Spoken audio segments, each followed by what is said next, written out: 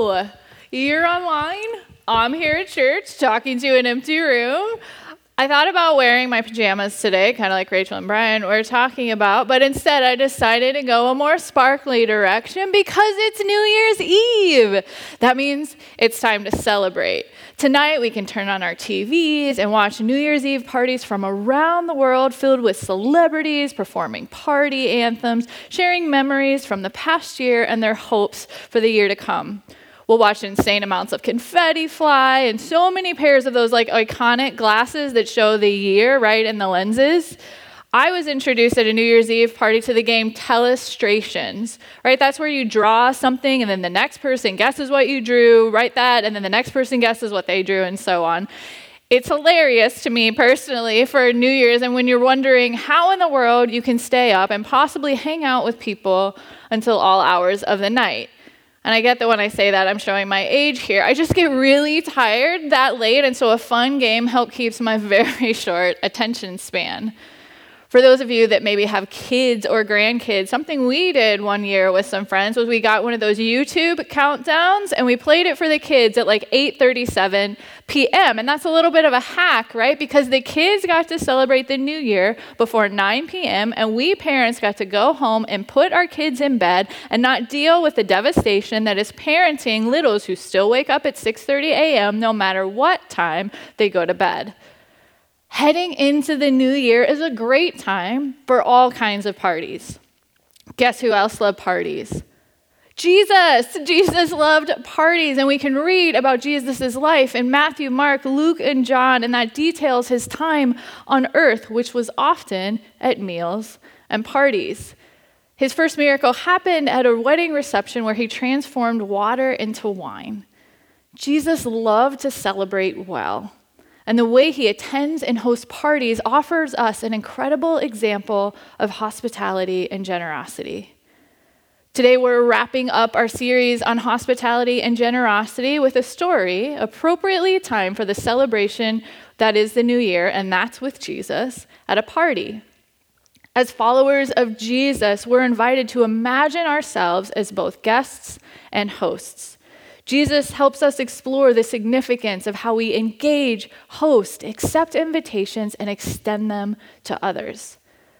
Biblical hospitality prompts us to examine our character, welcome strangers like friends, and notice how Jesus epitomized this through his love, service, suffering, and sacrifice for all of us. Today we're going to be looking at a party and a story about a party in Luke 14. And before we do that, I'm going to pray for us. God, thank you for your goodness in our lives. On the cusp that is a new year, where maybe we have mixed emotions, closing out a year and starting a new one, God, we thank you for the fact that you are with us. You're never done with us. You're always inviting us into greater relationship with you. And so, God, as we listen, as we reflect this morning, I pray that all of us would learn something. I pray that all of us would grow in our relationship with you, and that we would maybe consider some things that we haven't considered in a while or ever before. In Jesus' name, amen. Okay, we're going to be starting by taking a look at how hospitality flows out of our character. As we welcome in the new year, what else are many of us thinking about today? New Year's resolutions. These often revolve around vague goals like losing weight, exercising more, drinking less, eating healthier, getting more sleep, and reducing stress. We think about something we want to change and make a wide statement with no measurable goals and hope this year will be different than every year before it. Statistically speaking, we're going to fail again. 23% of people give up their New Year's resolutions by the end of the first week in January. By the end of January, that jumps to 43%. Maybe this year our resolutions can be less about what we can do better and our own self-imposed imperfections, and instead we can courageously ask God to examine our heart and character and invite him to do some deep, transformative work in our lives. Let's consider who and what is forming us. Today, I want to suggest we skip making unrealistic New Year's resolutions and instead invite God to do the work of refining our lives as we assume the posture of a guest at a party. To give some context, Jesus has been invited to a Pharisee's house for a meal, and let's see what he says, starting in Luke 14. This is verses 7 through 11. Jesus noticed how the guests picked the places of honor at the table, so he told them a story. He said, "Suppose someone invites you to a wedding feast. Do not take the place of honor. A person more important than you may have been invited. If so, the host who invited both of you will come to you. He will say, 'Give this person your seat.' Then you will be filled with shame. You will have to take the least important place. But when you are invited, take the lowest place. Then your host will come over to you. He will say, 'Friend, move up to a better place.' Then you will be honored in front of all the other guests. Anyone who lifts himself up will be brought down, and anyone who is brought down will be lifted up." Let's start with what in the world Jesus is talking about here.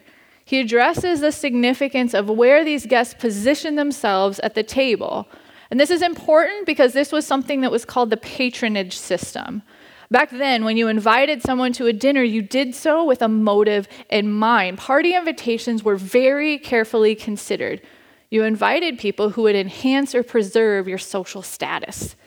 This was a mutually a benefit agreement. Saying yes to a dinner invitation meant you were committing to returning the favor.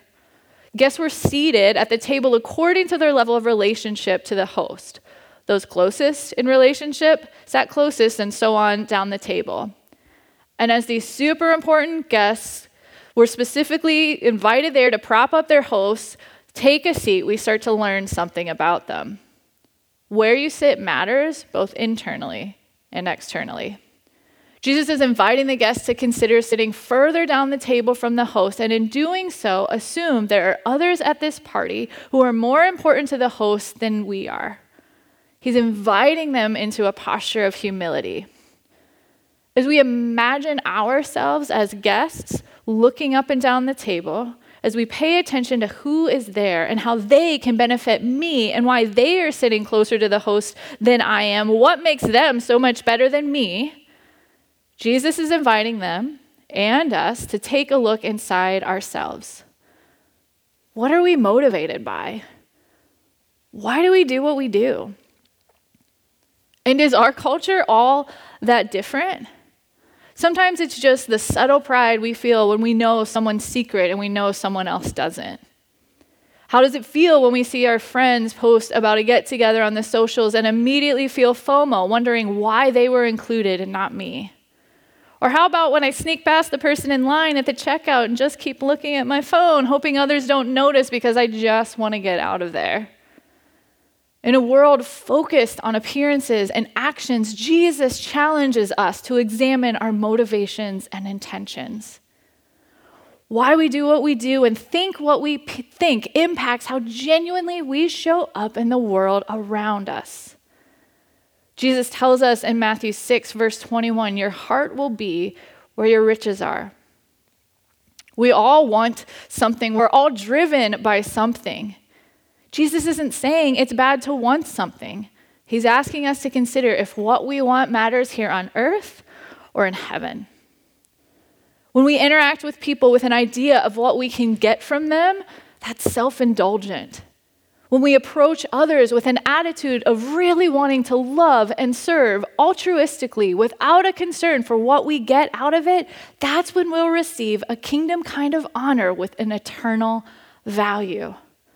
Colossians 3:23 says, work at everything you do with all your heart. Work as if you were working for the Lord and not for human masters. Hand in hand with Jesus, we can approach life with a sense of humility instead of seeking personal glory or recognition. Are you the same person when you're with your friends as you are with your coworkers or with strangers or even people you don't like? How about your dog? This is a personal one for me, guys. I can be so kind to the humans, but my dog gets the brunt of my frustration. My dog just needs to go outside and go to the bathroom at 10:30 p.m. every single night when I'm just trying to get into bed. Right before bed, that's when I'm at my absolute worst. Many of us don't have the things we want because we haven't considered that maybe everyone else isn't the problem. If I'm the one at the center of the drama that is broken relationships and a need for more, maybe it's my heart and not other people, our economy, or our political leaders that are the problem. Maybe it's not them, it's me. Hi, I'm the problem. It's me, Swifties, you knew where I was going with that. Jesus cares about our character and not our achievements, our posture and not our position. As we head into the new year, let's invite God to examine our hearts. Again, why do we do what we do? As Brian just talked about, we're heading into a new series next week about our character, and we'll walk through the fruits of the Spirit over the next 6 weeks. Maybe commit to attending church or listening to those messages and asking God to examine your character. Let's commit to the hard work of looking internally instead of looking up and down the table. As we consider hospitality through the lens of a guest, we can ask God to examine our hearts and show us how we can honor others instead of ourselves. Our posture, our character matter. Now let's consider what we can learn about ourselves through the lens of a party host. Part of biblical hospitality means welcoming people into our homes and lives, treating strangers as valued guests, and watching God turn some of them into friends. The church I grew up at back in Cincinnati with my family did something called Guess Who's Coming to Dinner. And it was named pretty well because that's exactly what happened. You had someone sign up to host the meal, and then those would sign up to attend, and they'd bring a different course. So if you hosted, you had the main dish, and if you were attending, you had a different one of the courses. I absolutely loved this. My parents hosted one year, and I remember sitting at the window looking out at the driveway, watching and wondering who is coming in, who is coming to our house. Some of the people we knew, some of them we didn't. And so it was this fun gathering of this group of people that we would have never otherwise put together. What was so great about that is even people today are still in my parents' lives. I actually saw some of the people that came to this dinner just this summer when we went back to celebrate my mom's birthday. God can bring unexpected people in our homes, and in surprising ways, we can find friendships in unlikely places. Let's see what Jesus has to say as we imagine ourselves as the host of this party. We're going to be looking at Luke 14, 12 through 14. Then Jesus spoke to his host. Suppose you give a lunch or a dinner, he said. Do not invite your friends, your brothers, or your sisters, or your relatives, or your rich neighbors. If you do, they may invite you to eat with them, so you will be paid back. But when you give a big dinner, invite those who are poor. Also invite those who can't walk, the disabled, the blind. Then you will be blessed. Your guests can't pay you back, but you will be paid back when those who are right with God rise from the dead. In the patronage society of Jesus' days, inviting those who were poor or experiencing homelessness would mean a major breakdown of the social hierarchy. You only asked people who could return the favor. If you invited people of a lower class to your party, you'd risk your reputation and social status. And that's what you'd lose in this world. But in verse 14, Jesus says we'll be blessed. Hospitality means we welcome people into the places we live our lives, treat strangers like we want to be treated, and because of God's divine intervention in the cosmic guess who's coming to dinner adventure of our lives, some of these humans we invite over will become true friends. When we do this, we knock down stereotypes and expectations and even who we think we will be friends with, and instead open up the gates to see who God might unexpectedly be bringing into our lives. How do we host like this? Maybe for multiple reasons you can't have folks over where you live. Where else do you spend time? Invite someone out for coffee or to your favorite restaurant. The next time you're at church, maybe instead of sitting on the right side of the auditorium, you could sit on the left side and meet someone new. Or you could invite someone you meet at church out to lunch and pay for them. Do you have a decent living space? Ask God who you can invite over. Invite that person you keep seeing over and over again. It might not be a coincidence that you keep noticing them after all. And maybe some of you could even invite someone to live in your house. A friend of mine hosted some students at her home over the summer. Could you consider doing something like that? If we are hosting someone who doesn't go to church, we could invite them into our living space instead of church as a first step. We so want people to come to church and experience what we experience, and we hope that our favorite preacher will be talking and that they'll have a powerful encounter with God, that we become forever friends with Jesus, and we'll go to church together and live happily ever after. And to be clear, that's like a great thing to want. But from my experience, people usually don't begin a relationship with God because of a well laid out talk and a great outline with 3 compelling points. For those of you keeping track, we're on point 2. So got one more. I don't think loads of people believe simply by hearing a message. They believe because they spend time with those of us who believe and get to experience love and acceptance and generosity that is radically different from what they find in the rest of the world. Consider inviting someone into your space first. How else can we practice hospitality? You can host a small group. We have small groups beginning again in February. You can invite folks into your home or to a coffee shop or bar or somewhere at your school. I know a group of students from Hermantown who meet in a high school classroom every Tuesday morning for a Bible study. If you host a group at a restaurant, coffee shop, or bar, please support their business and tip well. That's also practicing hospitality and generosity. You can maybe volunteer on the hospitality team here at church. We're online today to say thank you to the generous group of people who make our services happen each week. We have about 75 folks who help out every Sunday. Consider greeting people as they walk in, helping with offering, or in the coffee bar. Some of you have wondered why the coffee bar hasn't been opened as much recently. It's because we could use some great folks to help make some specialty drinks. Come join the team. If you're lonely, if you could really use some friends, find a way to serve someone and humbly offer hospitality. When we take time to care for others, our lives are filled with joy and satisfaction. 2 of my closest friends came from serving in a classroom together downstairs in Vineyard Kids. Or how about this? Let's make it really timely. What are you doing to celebrate tonight? It's a great chance to host some people. Break out some games, confetti, grab some snacks, your favorite dessert, get to know some people, laugh, have some fun. Jesus invites us to host strangers, and with a mindset of altruism, we get to watch some of them become unexpected blessings in our lives. But why will we do this? Why give without expecting anything in return? Why invite people we hardly know into our sacred spaces? Because that's what Jesus did for each of us. After addressing the host, Jesus responds to a dinner guest who says in verse 15, one of the people at the table with Jesus heard him say these things. So he said, "Blessed is the one who will eat at the feast in God's kingdom." And Jesus is like, okay, let's talk about that feast in God's kingdom. And so he shares this parable beginning in verse 16. Jesus replied, "A certain man was preparing a big dinner. He invited many guests. Then a day of the dinner arrived. He sent his servant to those who had been invited. The servant told them, 'Come. Everything is ready now.'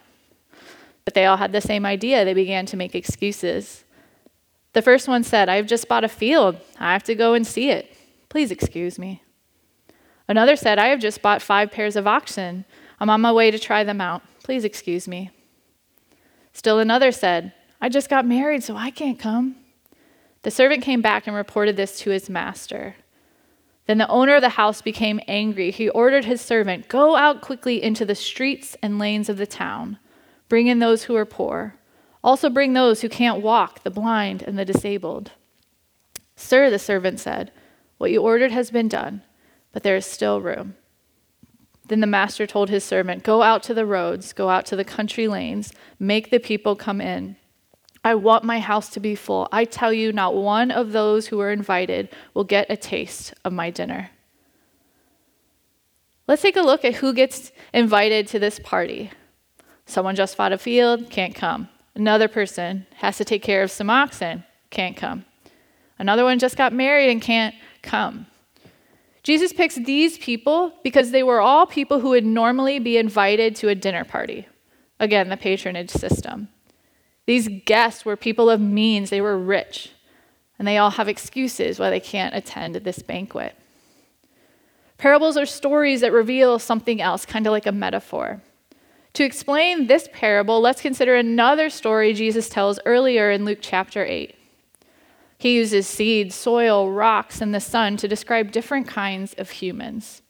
He explains that the seed in this metaphor is God's message of good news to the world. In Luke 8:14, Jesus paints a picture of this kind of in-crowd party decliner. The seed that fell among thorns stands for those who hear the message. But as they go on their way, they are choked by life's worries, riches, and pleasures. So they do not reach full growth. Their treasure isn't in heaven, it's here on earth. Snubbed by his original guest, the host is still determined to have a party. The host doesn't say, invite the poor, the lame, the blind. He says in verse 21 to bring them in. Culturally, those in a lower class couldn't accept an invitation to a party because they didn't have anything to offer in return. The host doesn't invite them. They swing the doors open and usher them in. This metaphorical party shows us that in the kingdom of God, it is fully open to everyone. And there is nothing any of us can do to ever pay that back. If we were to place ourselves as a character in this parable, where would we least want to be? In the kingdom of God economy, we are all the poor, the lame, and the blind. At the great heavenly party that puts Times Square on New Year's Eve to shame, we are nothing and have nothing to give. We can't offer anything in return for what's been done for us through Jesus. How does Jesus offer hospitality? Jesus goes to lots of parties and has meals with lots of people. In his very first miracle, he turned water into wine.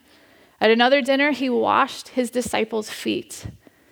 And Jesus says this in John 14, verses 2 through 4, "There are many rooms in my Father's house. If this were not true, I would have told you. I'm going there to prepare a place for you.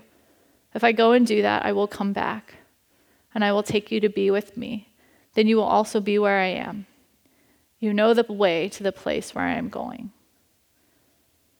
The only way we could get invited to the eternal all-you-can-eat buffet is if Jesus was thrown out.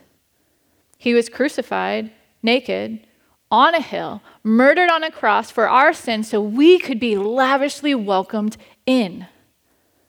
Jesus' death means we're ushered in and welcomed from strangers to family. Jesus' sacrificial acts, his homelessness, his death, ensures we're brought to the never-ending, all-inclusive, guess who's coming to dinner party that is heaven. Through his resurrection, he is the one transforming our lives and preparing a party for us. And that party will blow every other party out of the water. It is going to be epic. This passage is about way more than hosting or going to a party. It's about who we are, why we do what we do, how we treat each other, and what we have to offer. Instead of starting the new year, kicking ourselves and swearing that this year will do better, what if instead we shifted our focus to the one who can actually change us for the better? Getting in touch with God's miraculous hospitality means we are the ones with nothing to offer. He does everything. As we begin 2024, let's consider inviting God to examine our own character, our own pride, and the ways we think that what we have here on earth is what matters most. As we come to terms with how Jesus has radically hosted us and welcomed us in, we have an opportunity to decide how we're going to respond to his amazing hospitality and generosity in our lives. So we're going to transition to ministry time. So if you join us here on a regular basis, you know that this is an opportunity for us to simply respond. Maybe as I was talking, there were some words that resonated or something that like you just felt something internally, or maybe there's a thought that feels like it just popped into your mind. There's a chance that God's maybe up to something there. Or how about this? How do we feel heading into 2024? Do we feel hopeful, discouraged, excited, mad? Why is that? We all have things going on in our lives that don't just reset as the calendar resets tomorrow. What's currently happening that leaves us feeling overwhelmed or alone? What were you hoping God would change and it didn't happen in 2023? I'm going to take a second and pray for us. God, it's so easy for us to miss what you're up to in our lives.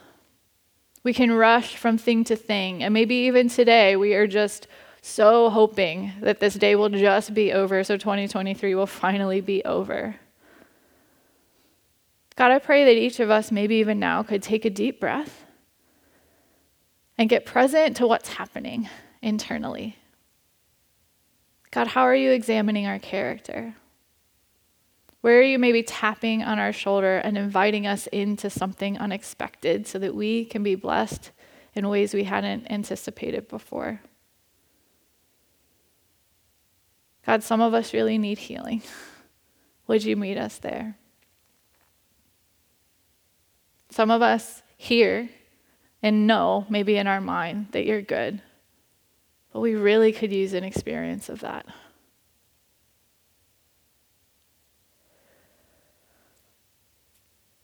What's happening for you right now? How are you feeling? What's God highlighting? I want to invite you to consider maybe how you're being invited to respond. If you're joining us live online right now, we have our pastoral staff on the chat, and you can get prayer by simply hitting the prayer button. Whether it's some things I've mentioned, whether it's other things, they'd love to pray for whatever is going on in your life as we head into the new year. Thank you so much. I hope you're all cozy in your jammies, and we're really glad you joined us online today.